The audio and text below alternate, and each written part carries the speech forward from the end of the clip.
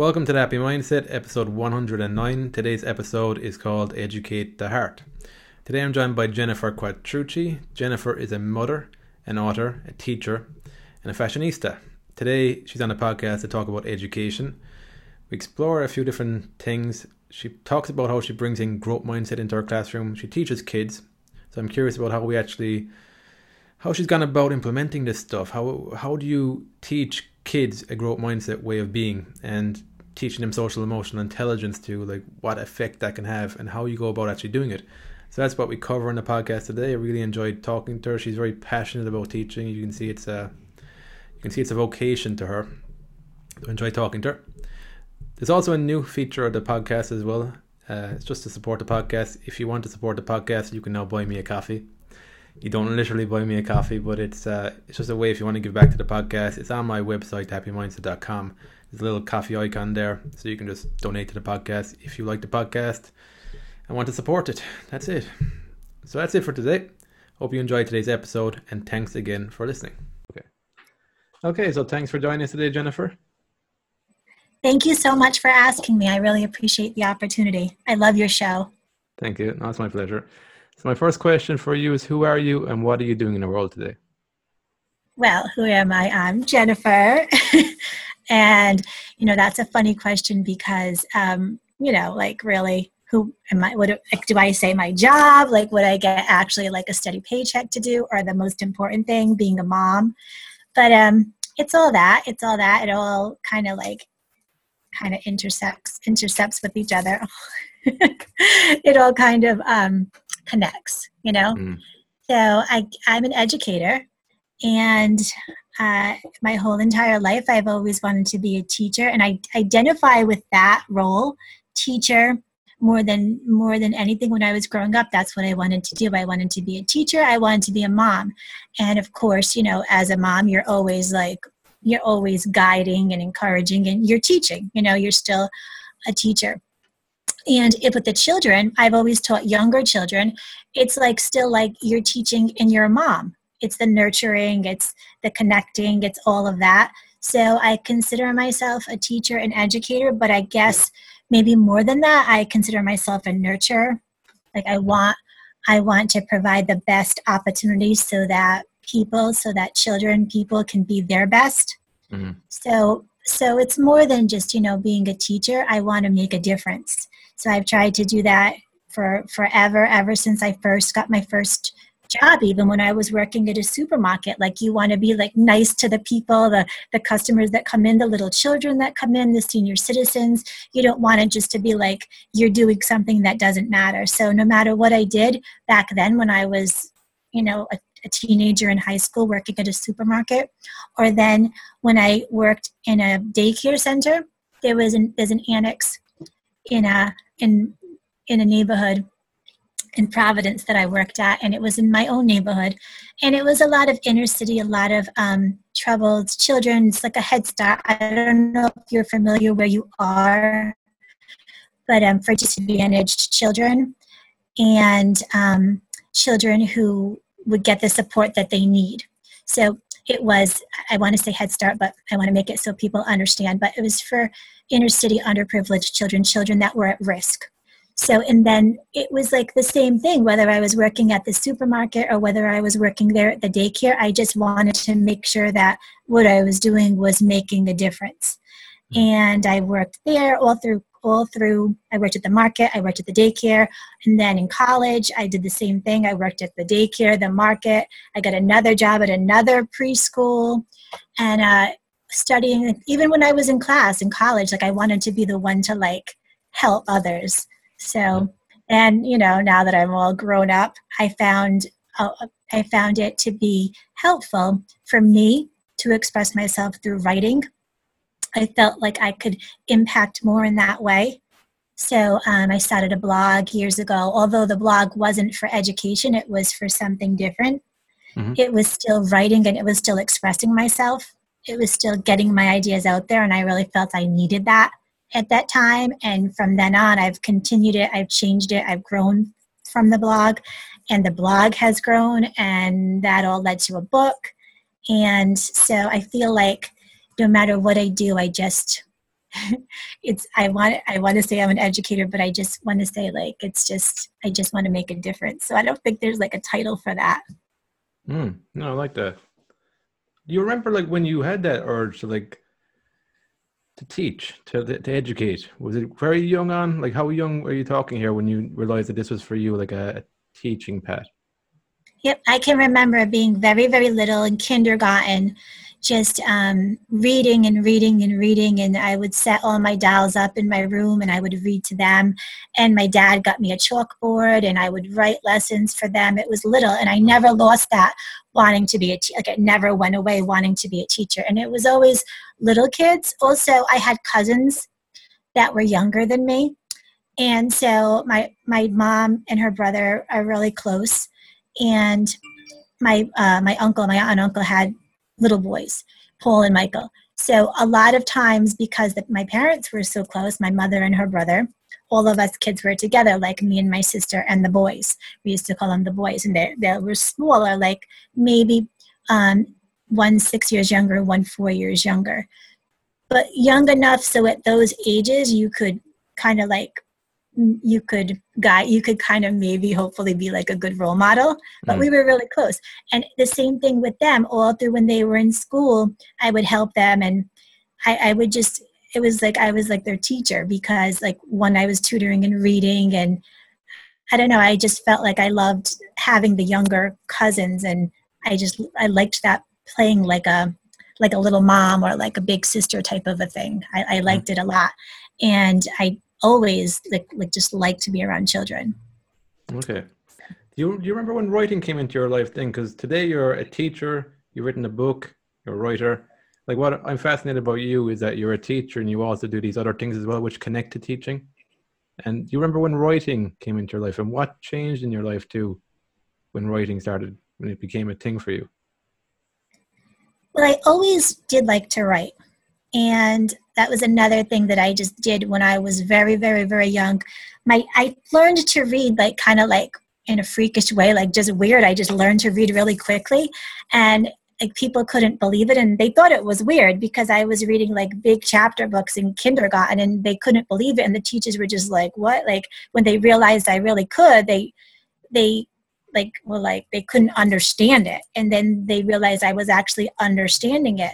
But paired with that, reading so young led me to then want to write my own books and stories so young. So I was always writing, not like I wanted to like write. Well, I did when I was reading books about kids that were like me. I used to feel like, well, I can do this because like this is just like a kid's life, like Beverly Cleary and Judy Blume. They're writing books and they're talking about the feelings of the children. And I felt like this is so easy. But I never really felt like that was the kind of writing I wanted to do, as much as I enjoyed it. When I would write like feelings, like journals and things like that, and what I was thinking and what I wanted, and and how this happened, and then I would go back and reflect upon it, and it would be like, oh, I can't believe I was thinking this then, and then this happened, and it kind of put my own thoughts and my own life in perspective because of always being able to have that outlet to write. So when I really became like, when I just started the blog, it wasn't about teaching, like I said. When I started the blog, it was about 6 or 7 years ago, that maybe 6 or 7 that I started to be active on social media. So before that, I mean, and I'm going to be 47 like in a couple of weeks. So before that, I was never on any type of social media. Even though Facebook and Twitter and all these things have been on for a while, I had like nothing to do with any of it. I didn't know how it worked. I was not interested. I mean, I was a mom. I had little kids. I was focused on them. I was focused on my classroom, and I had no interest. But then at my school, I became the PTO president.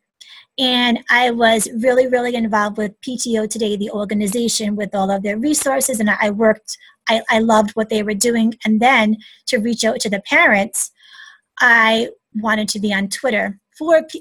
So PTO Today would always be like, find us on Twitter. And then I had this big group of parents now. I mean, it was a lot of teachers, and that's a whole other story, the PTO.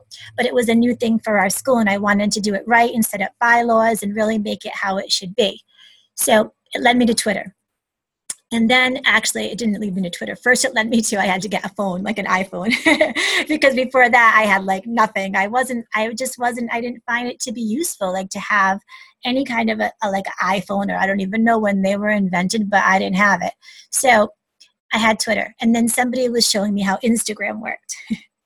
And then that's all I needed. So I was on Instagram, and it like my first picture, I was at my mom's house and she was grilling lobsters. I was like, oh, that looks so cool. And I took a picture of the lobsters on the grill, and that was my very first picture, like 7 years ago.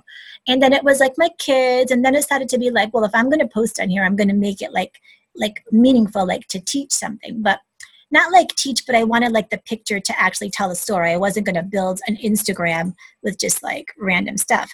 So I would put like, if I did a craft with my kids like that, and I would explain it. And I would always put quotes, like every day, a quote of the day. So it'd be usually like something about my kids, either in the classroom or at home, a quote, or like something just like pretty, like in nature or something.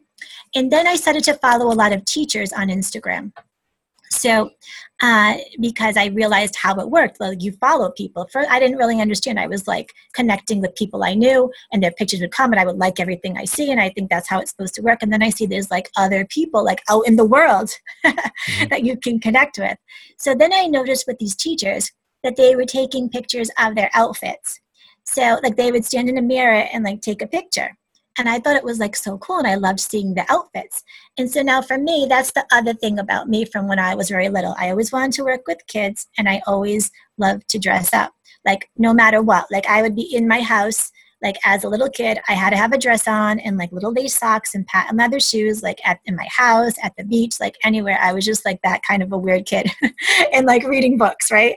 So that is just something that was like always true. So I was always dressed up no matter what I did. If I was in the house when I was younger and I had my daughter and I stayed home, I was dressed up. She was dressed up. I was dressed up. That's it. We started a day. So the mirror, the pictures, the outfits, I was like, I'm going to try this. So I did it. And like, then I started to do it every day. Teacher outfit of the day, teacher look, like all those hashtags. And then like companies started to contact me like very quickly and be like, oh, I love your account. Can I send you something like a dress, or can I send you this? And I was like, sure you can. Thank you so much. And I remember like the very, very first time that happened and how excited I was getting a free dress in the mail. And it never, I can't, like through the years, it didn't, then little by little, it went from that to one independent company seeing me to like, I had packages every day. Like I couldn't even, like the mail, it was like sometimes I would get some serious anxiety because I would get so many things in the mail. And for me, I want to do things right away. And I don't want to rush with things. I want to do things the right way, but I want to make sure it's done. And I don't want to like leave anybody disappointed. So if you're sending me like Daniel Wellington, I had a lot of collaborations with. If they're sending me a watch and they want it done a certain way, shown in a blog post, I'm going to do it. And then you're sending me a lipstick and you're sending me a dress. It was a lot because these packages would pile up, but I had all my everyday things to do. So then it didn't get to be so much more fun, like just getting dressed up and taking a picture in the mirror. But luckily, my dad's a photographer. So one day, I don't even know how, because I was never asking him, because I wasn't even like telling people I was doing this like so much. I wasn't just like, oh, I'm getting free stuff on Instagram. I kind of like, I'm not like that kind of a person. I kind of like do my thing, and I'm busy. Like I'm not like talking about it, but people on Instagram know, like people, like, so probably people who followed me on Instagram knew a lot more than people in my like regular day-to-day life who are not on social media. So I didn't ever ask my dad about taking pictures. I was just taking them in the mirror. And then one day, I don't know what happened. Oh, I decided that I should be more like professional. Like it was starting to take off. There was a lot of collaborations. It was like so much more than just like, it wasn't, before I got to the point of all the packages coming in, let me back up. Before I got to that point, I had my dad doing my pictures. So I'm sure that was a big like movement up for me because some companies were fine. Like she said, because they want it to be natural. Like you're taking a picture and you're wearing this and you're showing that hat. But it was when one day and actually it was my dad came over with his camera because he was going to let me borrow the camera so that my daughter could take pictures just so they could look better. I was like, they should just like look better, right? And also what I wanted to do was, instead of taking them every day, I wanted to line everything up on Saturday. Like all of the things that I had to show, the jewelry, the make, whatever it was, make sure that it was all in line for every day of the week. And then I wanted to wear it, take it off, put the other outfit on. And I wanted to get it done on the weekend. And then on the week, I would take the pictures and post them. So for that to happen, I needed my daughter's help, and I needed to like go outside and do it. And it was when it was nice weather. So then my dad came over and he was showing my daughter how to do it. And he's like, I'll just do it. And then it became a thing. So for years, every Saturday, I would line everything up and my dad would come over, and then I have the pictures for the week. So, and then some things I didn't need my dad for, because some things I could do what's called a flat lay, where you make like, you just make it look pretty on a board, something nice, like a bottle of perfume, a watch, like something like that, like products, things like that. Like I had a collaboration with a water called H2 Rose, and they wanted a mix of like you holding the water, and they wanted a mix of that and a flat lay of the water. You had to be like strategic how you're showing people like how much you love this water. So I was able to do those on my own, and I would like get pretty flowers and make things look nice. So then it got to be too much. And then I just kind of stopped. Like little by little, I wasn't accepting more collaborations, and I just stopped because I was like, it's too much.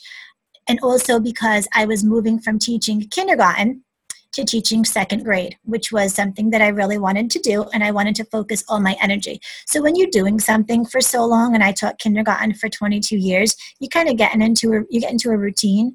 But with teaching, I don't think that's really a good thing, because you should be growing and changing, you know, and just being better. And I kind of felt like when I had taught kindergarten for so long, the programs would come along and they would change and all of this. And I needed something even more. That I needed something more to grow. So when I decided that I was going to move to second grade, I didn't take any more collaborations for Instagram. I actually didn't even post on my Instagram for a while. It was just like there. And I focused on teaching. I became very involved with Donors Choose.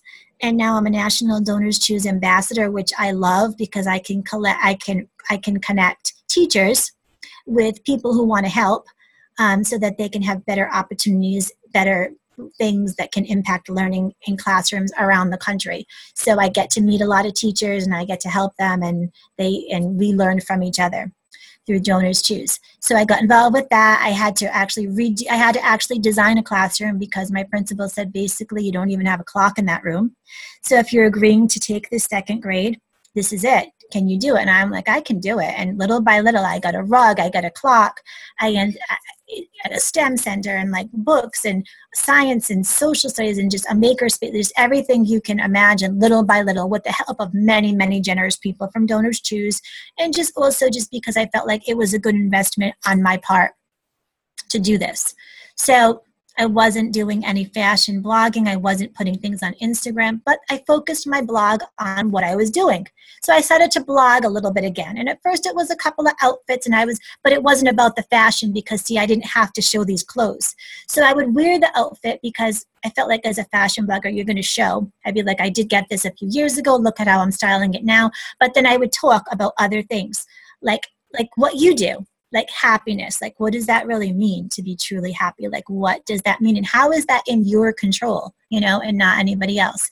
And just blog posts like that. Do you know why you started thinking about that then? When did happiness become a big, or like something relevant to start talking about? And when did these things start clicking for you? Do you know why that started clicking for you? When I wanted to blog again and start writing. Yeah. Like it seems like you're going through a transition. I was going through a lot of different... I think it's just because I needed to. I was going through a lot of different changes and emotions, and just really reflecting on my life and how it was, and maybe how I want it to be. So through writing, and then I would kind of get lost in the writing, and it would kind of help me. And it kind of like, once I wrote it, I could feel better. And I also found that people responded to it well, because it was so like real. You know, it was, so even though I was showing like pretty clothes, I was talking to people and connecting. I was making connections. And then Like right now, I kind of like, I've done many education posts. My last one was strictly it was like the book. It was activities, it was lessons, it was how you're going to make distance learning meaningful without using tech, without using worksheets. Here are some things you can do. It was very straightforward, like do this, this is an idea. And it was probably my best blog post in a long time because people needed ideas and it wasn't all just like, my thoughts. So I love doing that too. But the thing about the blog, it's Mommy Teacher Fashionista, just like the Instagram name. It can go any way. Like it can be like, people just, okay, you can read it or you can not read it. Like last summer, I had maybe 3 or more posts of things that I just had done with my son because we were really connected last summer. We found out like we were doing a lot of things, just me and him. We found ourselves with making a robot and stuff like that, and that ended up on the blog, doing STEM challenges, and it ended up on my blog. And so that's okay, like those are mommy posts.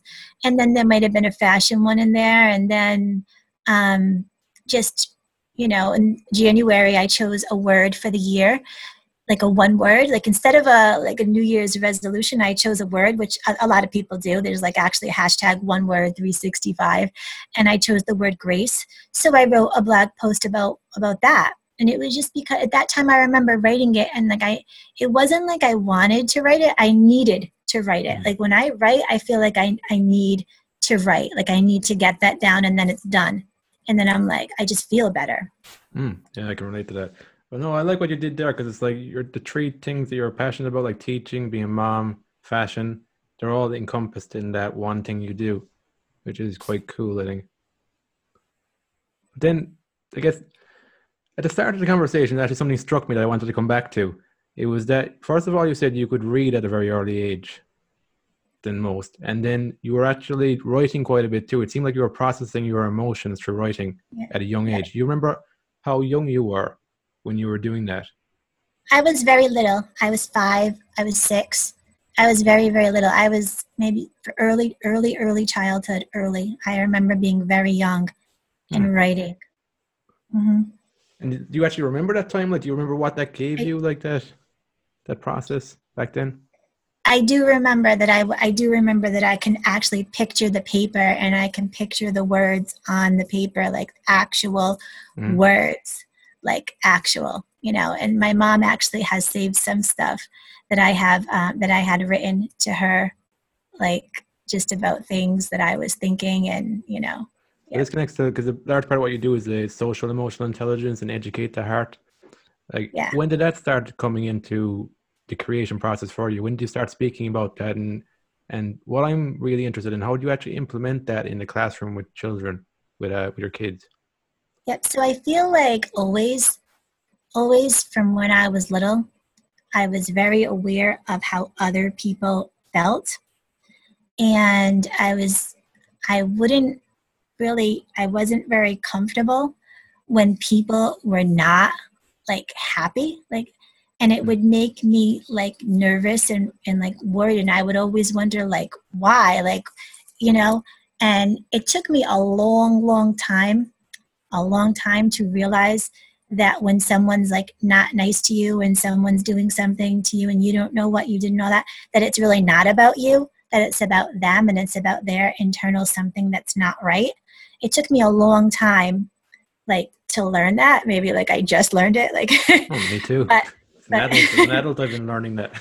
But right, so it took me a long time, but I would always like not be comfortable with that other people, like the like my mom would say to me, be nice to everyone, be good, have a good day at school, be nice to everybody, and all of that. And like, of course, like, why would you not be nice to everybody? It's just so natural. I was always like the big smile, and you just want people to be happy, right? But through the years, is getting to know people and getting to hear their stories, you see that there's reasons for that. And there's a quote that it's easier to build strong children than to repair broken men. And yeah, it's true. I mean, so many times I've been connected with people, and there's stuff going on, and you try to be the one to help, and you try to be understanding, and be like a good friend and like a good everything. But you can't just always just like snap everybody into like happiness. There's so much work that needs to be done within them. And if you backtrack, if you think about, people tell you their stories and you backtrack and think about what they've been through, you can understand the way that they are. But you can't really, it's so hard to like help, it's hard. I mean, so with teaching, I feel like there's so much you can do. There's so much possibility there because you're catching them at such a young age and you can give them the tools for self-esteem. And I don't think it's like a new thing. Like social emotional learning, you hear like SEL all the time. Like it's like this some new made up thing. To me, I don't understand why like all of a sudden it's being called this name and why it's like so big. Because when I was in college and I did early childhood at Rhode Island College and I studied and I loved it so much. And it was all about this. It was all about like feelings first, connecting, relationships, the whole child. I'm a very big fan of Montessori instruction and you're letting the children learn on their own, but there's a way it needs to be done. There needs to be structures in place and you need to be rigorous about it. And I'm not all that like just let them play with sand. I'm not. I'm like let them play with sand and guide them so that's going to be meaningful for them. I'm like connecting it all and making it authentic learning for real. Yeah. So now and also, so teaching kindergarten, even more so, it's about feelings and all day long. You're not just like sitting there like, okay, kids, sit down, take out your book and let's learn the letter A. Like it's so much not like that. It's like, hi, and you're like talking to them and you're the little people in front of you and you're constantly like you're teaching A, but you're working it in on like a story and an activity and oh wow, like look at this cooking project we're going to do and you're making applesauce and you're talking about the texture of it and it's like you're helping them to talk to each other. You're helping them to think critically. To me, this has always been best practice. Okay, so Educate the Heart, my book, most people know it's based on Aristotle's quote that educating the mind without educating the heart is no education at all. So this is Aristotle. This is like nothing new, like SEL curriculum. It's not. This is based on best practice, like real world. This is what children need. And in the book, these are not it's not like, oh, this is new for SEL. These are things that make sense that you should be doing. You should be having children focus and so that they can learn, so that they can create, okay? So that they can collaborate, use their critical thinking skills. This is what's important. They can be in tune with their emotions. Okay, so for me, I've always felt I taught this way. Now, for me to go so much into it is because you just see time after time after time how lacking they are in these skills because of the way curriculum has been pushed on to so many. And they're telling you, okay, so now we're going to do Reading Street, and you're going to read by the script, and you're going to teach your kindergarten kids the word and the word I and the word am on the first day of school, and then by week 4, they're going to be like in set 5, and they're going to know 20 sight words, and it's like, well, hold on, what are you even talking about? Have you seen kindergarten kids ever in your life? Now, not to mention in the population where I teach, we're having some challenges come in when they come to you for the first time. These are like babies. Some of them never left their house. Some of them have not been talked to or asked a question of in their entire life. So guess what? You have to teach them how to respond to you. You have to teach them how to respond to each other. You have to teach them conflict resolution, 4 years old, 5 years old, because they have no idea what to do when something bothers them or when something makes them happy. So what do? So then you see things where teachers are like, this is how it's going to be, and these are my rules, and this and that, and I'm strict. Like, I am a strict teacher, but I'm strict about how we are as a community. I'm not strict about like this has to be done this amount of time, and it's like a different kind. It's like a tough love kind of strict. Like, I expect this from you, and you can do it because you're like the best class I've ever seen in my entire life, and you are the best children. And I've told that to every class because it always is true, because they are like the best when they're in front of me, right? Like, I already like love them so much, but like, you have that belief and you make them rise, and they'll line up for you however you want them to, because they're like, wow, like she thinks like we're so awesome, like let's be awesome. And I feel it's that. And like, it's like they don't want to disappoint me because I've already got this expectation, like you're the best, that's it. I already know that you can do this. I already know you're not going to be like doing that, and that, because you've already proved to me that you can do this. That's it. Like you can't change my mind. So they rise to the expectation. How do you help them with expectations too? Because that's actually a big block for adults in happiness, in achieving happiness. It's like this expectation. When reality doesn't meet the expectation, that's when we can sink into difficult emotions to process again. When we're not aware of the expectation that we have, that's when we can run into difficulty as adults. Is there any way that you can help kids with that too, where they're trying to be the best possible, but when they don't reach that expectation, which is natural from time to time, that they're not internalizing that as like, I'm not a good person, or I'm not good enough, and that type of thing? Yeah. I do. That's a very, very important part of what I focus on with the children. So I focus a lot. My discipline is a growth mindset approach where it's always a process. And we don't think about we can't do something. We think about we can't do it yet. We don't think about it's too hard. We think about we're going to work on it more. We're going to try a different way. We don't have to be perfect to be amazing. So you're praising the effort rather than the actual specific outcome. Well, we learn, and I learn along with them, honestly. Like there's things that you feel like you just can't do, and then you feel like there's things that you should just like give up on. And I learn too, as I teach the children, that, if you really want something to happen and you really feel like it's for the best, and you have the power, you have the control, to do what you can. Now, not everything is going to be in your control, but when you do think about what actually is in your control and you do everything you can possible to make that happen, like it usually does. And if it doesn't, like you still know if there's things that are not in your control that prevent it, you adjust and you change. And I always stress that it is a process. I teach about this is a fixed mindset. This is a growth mindset. And it's actually a chart on the wall. And this, if you're thinking this, let's change our thinking. So this is not a one-time thing. I mean, I'm not just like, oh, we're going to have a growth mindset on the first day of school. No, it is actually an everyday, all day long kind of thing that it might sound ridiculous, but you know what? They need it every day, all day. So now even during distance learning, we're talking about it. We're saying our daily affirmations. I will have a great start. I will let good thoughts inside my heart. Like we say this, when you believe in yourself, great things happen. They say, I am brave, I am loving, I am kind. But besides that, we talk about, well, what happens if something happens and then you can't think like that? Like you're not feeling like loving and kind. And so what if you're feeling like you have some anxiety? What if you're worried or anxious, scared, nervous? How can you change that anxiety? So I teach them that is in their control too. So they want to get that down to a calm spot. In the classroom, we have a calm corner, which is not necessarily for everybody that physical space where they go to calm down. But yet it's a strategy. There's strategies. So kids know when they have different feelings, there's things that they can do to self-regulate.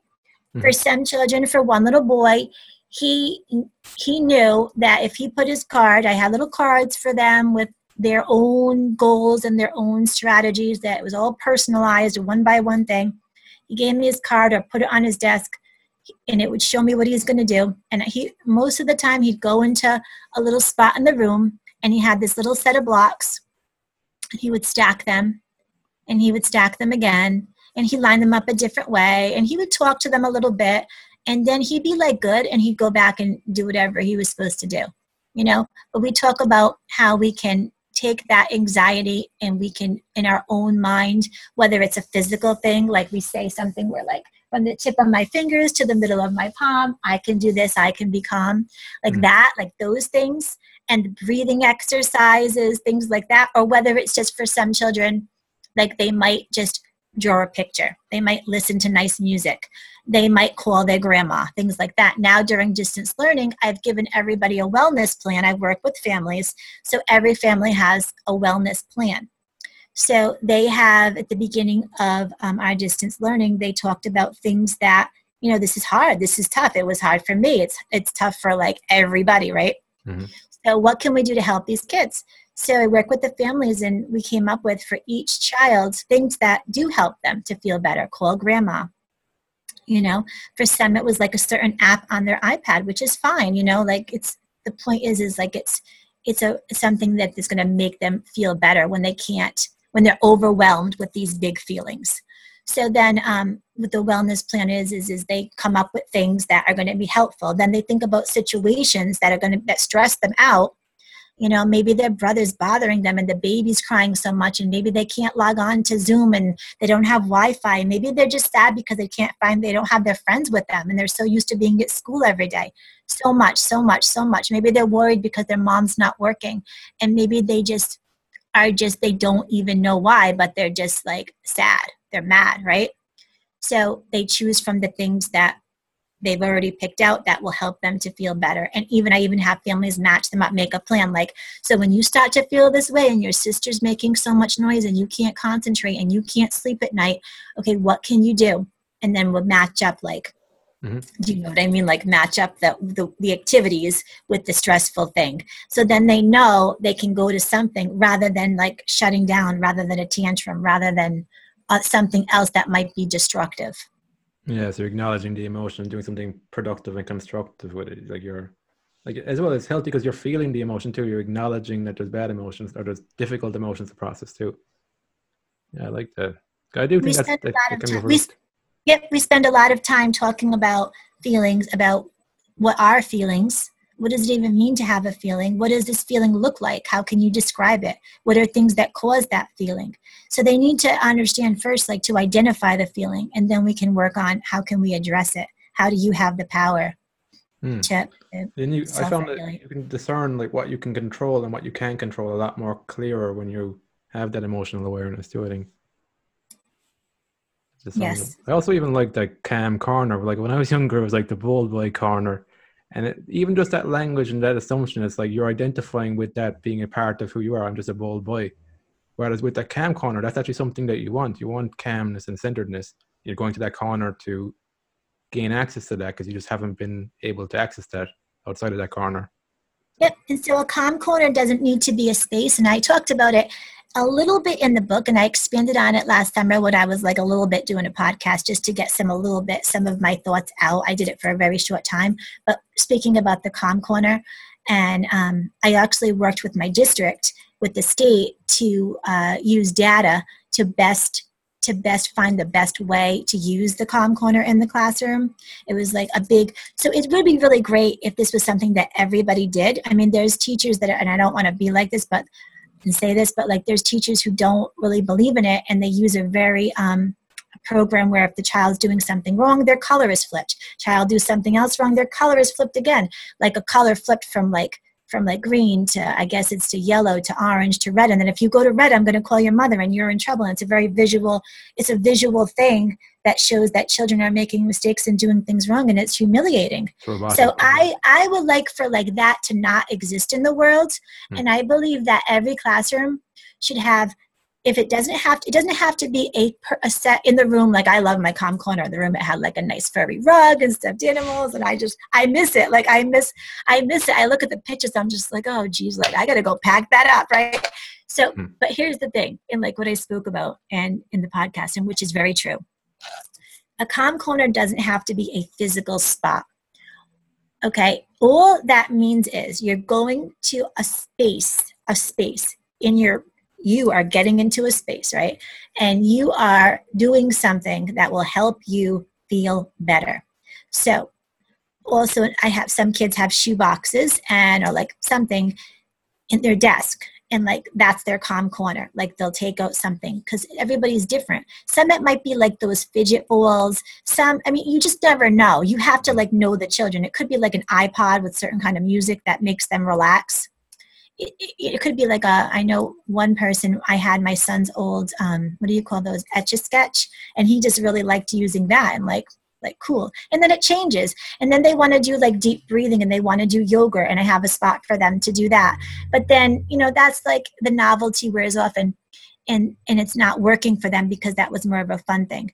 But I find that the children, the ones who need it the most, will find the things that really work for them, and they will go to them, and they will kind of like reach out, they will make it work. And then others who maybe they don't need it a lot, like they're not like frequent visitors, they're like they're cool, like they're good, you know what I mean, like they can kind of do it without you seeing what they're doing. They have that kind of inner talk. What am I saying? What am I saying? So you find that it doesn't, because some people think like a calm corner, like, well, I can never do that in my room because the kids would be all day getting up and going there. But it's not. Because don't forget, you are teaching, you are running a program here, you are teaching whatever you're teaching, you have lessons going on, you're interacting, you've got like the STEM center happening, you're doing a makerspace project, you're learning about this, you're learning about that, you're reading books, the kids, you're doing guided reading, whatever you're doing. Now, first of all, like your job is to make them so engaged and so like challenge them and engage them. They're happy to be there, which this is what I miss so much about being at school. Everyone comes in, they're happy, they're smiling, they're happy to see you, they're happy to be there. They're not going to run off and go to the calm corner unless they really need it. Like maybe at the beginning, some might be like, I'm going to try this out and go play. They won't. They don't want to miss what you're doing. All right. They will not. There's days that have gone by. No one visited the calm corner. No one did anything. We're just busy. We're working. Then other days it's been like, oh, like people need help. Yeah. Yeah. So it's all in, it's like, it's like what I'm saying too about growth mindset. These are not one-time things.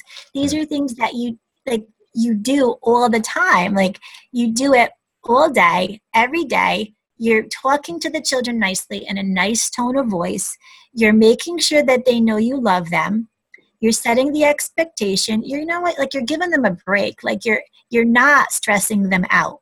And to me, when you can do that and you can provide experiences for them to collaborate, to use their own critical thinking and teaching them what critical thinking is, let them be creative. They're going to learn. They're going to really, really, really learn. And that is what social emotional learning is. That is what the book is. It's all activities and it's broken down into 12 chapters, and each chapter has 15, but they're very adaptable, so they can be used for any grade. But the point is that you're giving them these opportunities. You're setting the stage for the collaboration to happen in meaningful ways. And no matter what you are teaching, it can be done. And so that is keeping them regulated and happy and feeling loved. And then the calm corner techniques, the self-regulation is like there if they need it. You never know what could happen. So social emotional learning is not separate. It's just, it should be just teaching. It should just be like, this is how it is. Yeah, background. Yeah, I feel like the repetition, from repetition, you internalize it. It's not actually about knowing these concepts. It's about actually living these concepts, like living. Yeah, you can't just like say, oh, well, we're doing this social emotional activity and we're, or I did this with my class and I taught my class about kindness with that kindness book and we did this. That's not what it is. Yeah. It's like, it's how you say, good morning, boys and girls, how you talk to their parents, how you call their houses when you feel like, I need to give them a phone call, how you are respectful of their culture and their beliefs, and you don't try and impose your own culture and beliefs on them. Like you don't, you take time to listen to see where they're coming from and what they need from you as an educator, and you work with them. That's social emotional learning. It's not an activity about kindness and then you put the book away and then you go on to the next subject and then everyone's like, screaming at kids about the way they're walking down the hole. I mean, that's not it. Even with beliefs too, I do feel like kids need to have the space and stuff, or as we develop, we need to have the space to formulate our own beliefs, because like otherwise it becomes very dogmatic and you don't know what you believe, and you become just a mouthpiece for belief systems that you don't really understand and stuff. Mm-hmm. But I think at an early age, when you can get that ingrained in children, just that curiosity and that willingness to listen to other people. Like when you feel like you got the space to talk things out and form like your own ideas and educate yourself, you'll also be more respectful of other people wanting to do the same thing for themselves as an individual. So I think these types of things you're teaching there are creating an environment for that to flourish. That's what I feel now, which is good. Yeah, so that is the goal. That is like what gets me up every day and like excited to see I can see children. that. And that's exactly what I try to do, and that is what I try to encourage other people to do. So, I mean, I thought in my career, maybe do I want to be a principal? Do I want to be something, an administrator in that role so I can impact more? But I really don't. I really feel like I'm very, very, I don't even want to say comfortable because I'm always growing and changing as this role too. And it's not like a comfort where you just like are hanging out. I don't even want to say comfortable because I think a lot of people think comfortable means like you're just comfortable in your job and you're not continuing to grow. But it's a very important part of my life to like have this group of children to see and have this classroom. And I don't want to give that up. And I don't think I would enjoy telling other people how to do their classroom in a way where I was like there telling them, where I was like their boss. But with the book and with the blog and with the things I do, like our Facebook group, Educate the Heart Collective, it is doing that, but yet I still have my kids. And also, how could I really be like updating, like when I write my next book and when I do my blog and when I'm talking to people, how could I really learn and grow without having the kids to learn and grow with? Yeah. Right? Evidence-based. I feel like when you're away from it, you lose a lot. I feel like when you're there, like the energy is there. Like I wrote my book during teaching. I wrote it from November 11th until the end of February teaching. It wasn't the summer. And people said, why would you not think of this in the summer? I'm like, well, I didn't even think of it. I actually thought of it November 11th, had the contract from Rowman and Littlefield around Christmas time, but I had been writing before. And then I finished it, all that. But I didn't think of it. And I was busy preparing. But then once I was preparing, it was so much in my mind, the right way to do things and things that were working. And people would come into my classroom and be like, how are you doing this? Like everyone's happy, they're working, they're quiet, but they're not too quiet. Like how is this happening? Like how much time are you spending on this? And it's just a matter of, it's not even about how much time you're spending on it. It's like the way you are, like as a person. So I was like, I think I have something to share. So I got the idea of the book. But the point is like, while I was teaching, it gave me like the energy and put me in the right mindset to do each chapter. Yeah. I felt it was important. Like I would wake up in the morning before school and write, and I would be thinking about the kids from the day after, and I would be writing at night. And it was just, I was writing a lot, and I was teaching during the day, and it was so much, but it was good. It was good for me at that time. I get it. Like from my impression from speaking to you, your experiences form the content you create, and if you didn't have the experiences, you wouldn't be able to create the content, and it wouldn't be relevant to today. That would be the other message. Yeah, right. And in the book that I wrote then, I wouldn't write that book again because now I learned so much from then. And now when it's different. Like I get different. I'm learning more. Which brings me to the next stage, because right now you're going through a process that wasn't happening last year. With the COVID, you're doing now distance learning. So what have you learned so far in the opportunities that technology presents when we work in tandem with it? Because before you kind of felt like you were more of a Luddite, you didn't really want technology. Yeah. But what opportunities are you seeing now? Oh, well, I am so glad that I actually kind of like did like a whole 360, and I said, okay, I am not screen free anymore because I just can't be, because if I was screen free, I cannot see my children. So I quickly learned first when we found out on March 13th that it was going to be our last day of school. We thought it was going to be for a couple of weeks. And I didn't even know until 2 o'clock on March 13th at 2 o'clock, I saw it on Facebook. Like I seriously saw on Facebook that Providence schools were closed for vacation for the next week. And then after that, we were going to get ready for distance learning. It was like, oh, well, it's a good thing I have all of these. I had just gone to the mall in my neighborhood, right? And they were doing a book giveaway for like a Dr. Seuss event. And of course I was like, my son, he picked out a chapter book and my daughter was like, I can't believe you're doing this, and like pretending she didn't know me. And I was like, oh, I'm a teacher and I love these books. And the lady was like, you're a teacher? I'm like, yes. And she gave me like boxes of books. It was old curriculums, like with books full of stories. And I was like, I was at the mall and I'm just like, how is this happening? I was actually there to shop a little bit. And like my kids wanted lunch and I'm just like, yeah, I would love to have those books. And they gave me boxes of beautiful anthologies of grade 2 stories and questions and all that. And I didn't even have any idea what I was going to do with them. But you know what? When that happened, I was like, they're going home. And then I was quickly like, just like brainstorming and we didn't know they were going to have devices. So I was trying to think about how we're going to communicate. What are we going to do? I don't know. And I just they all got books, at least 3 of them.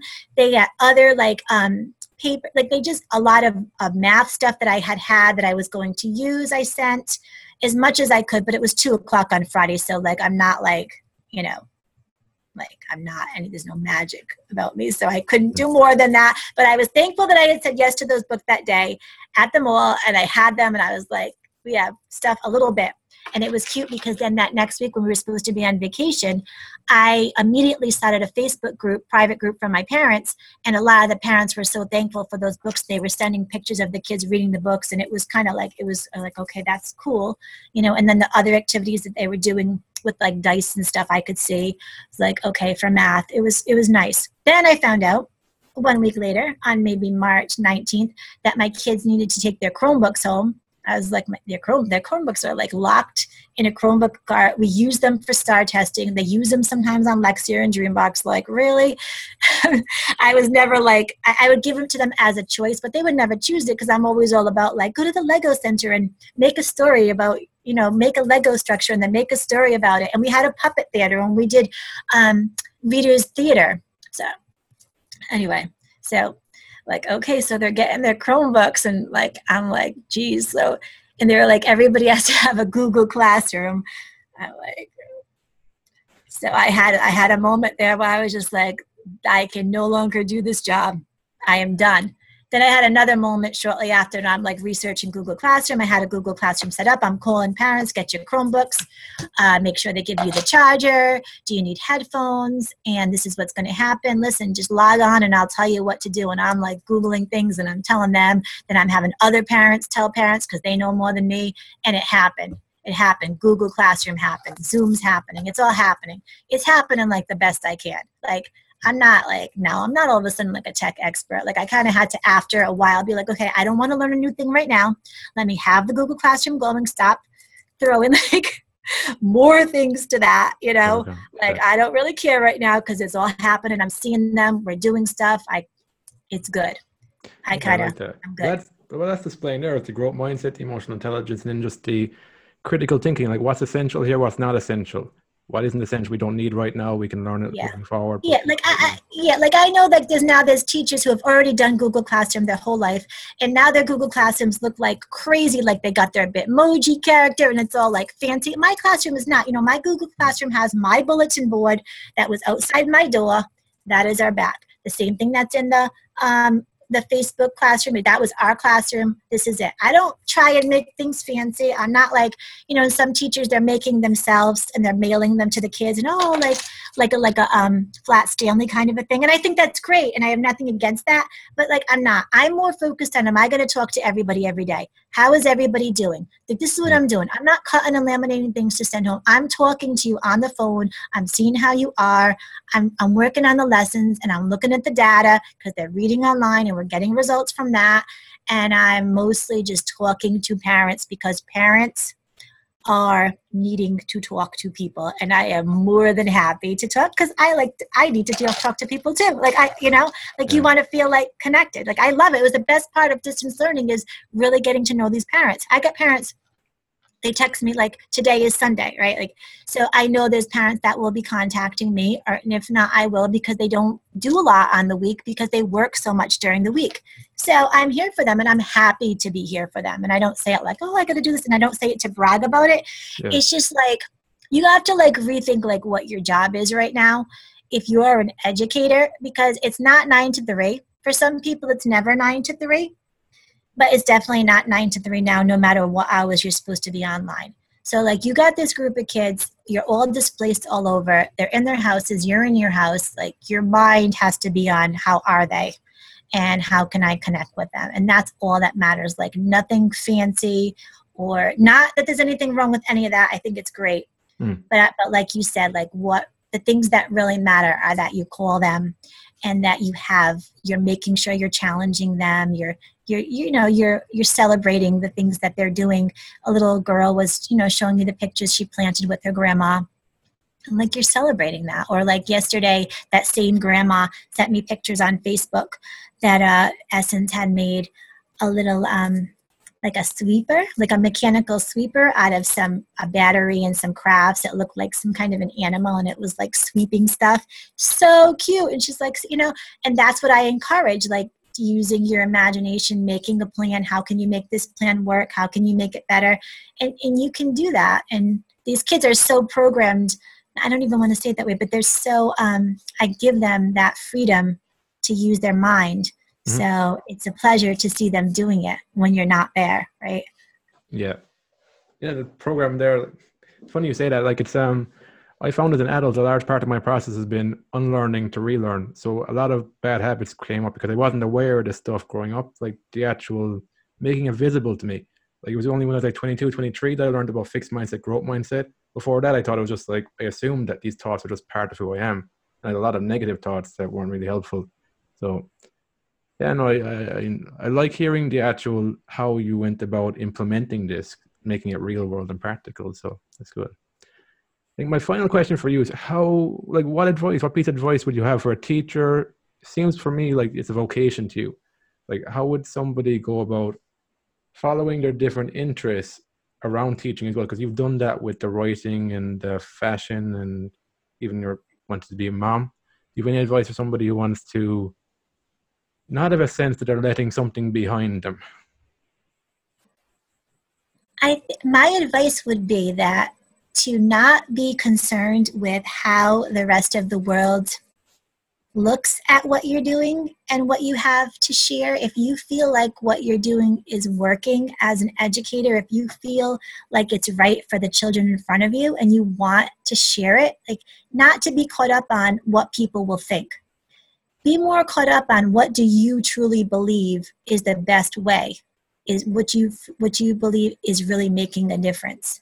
And so if you want to write, if however way you want to expand and express yourself. Do you mean like a teacher wanting to do more with their teaching? Like that, like to write a book or a blog or a podcast or something? I would say just do it. Like if you feel confident, like you have something to offer because what you do, you think is something people will benefit from, or then do it. And then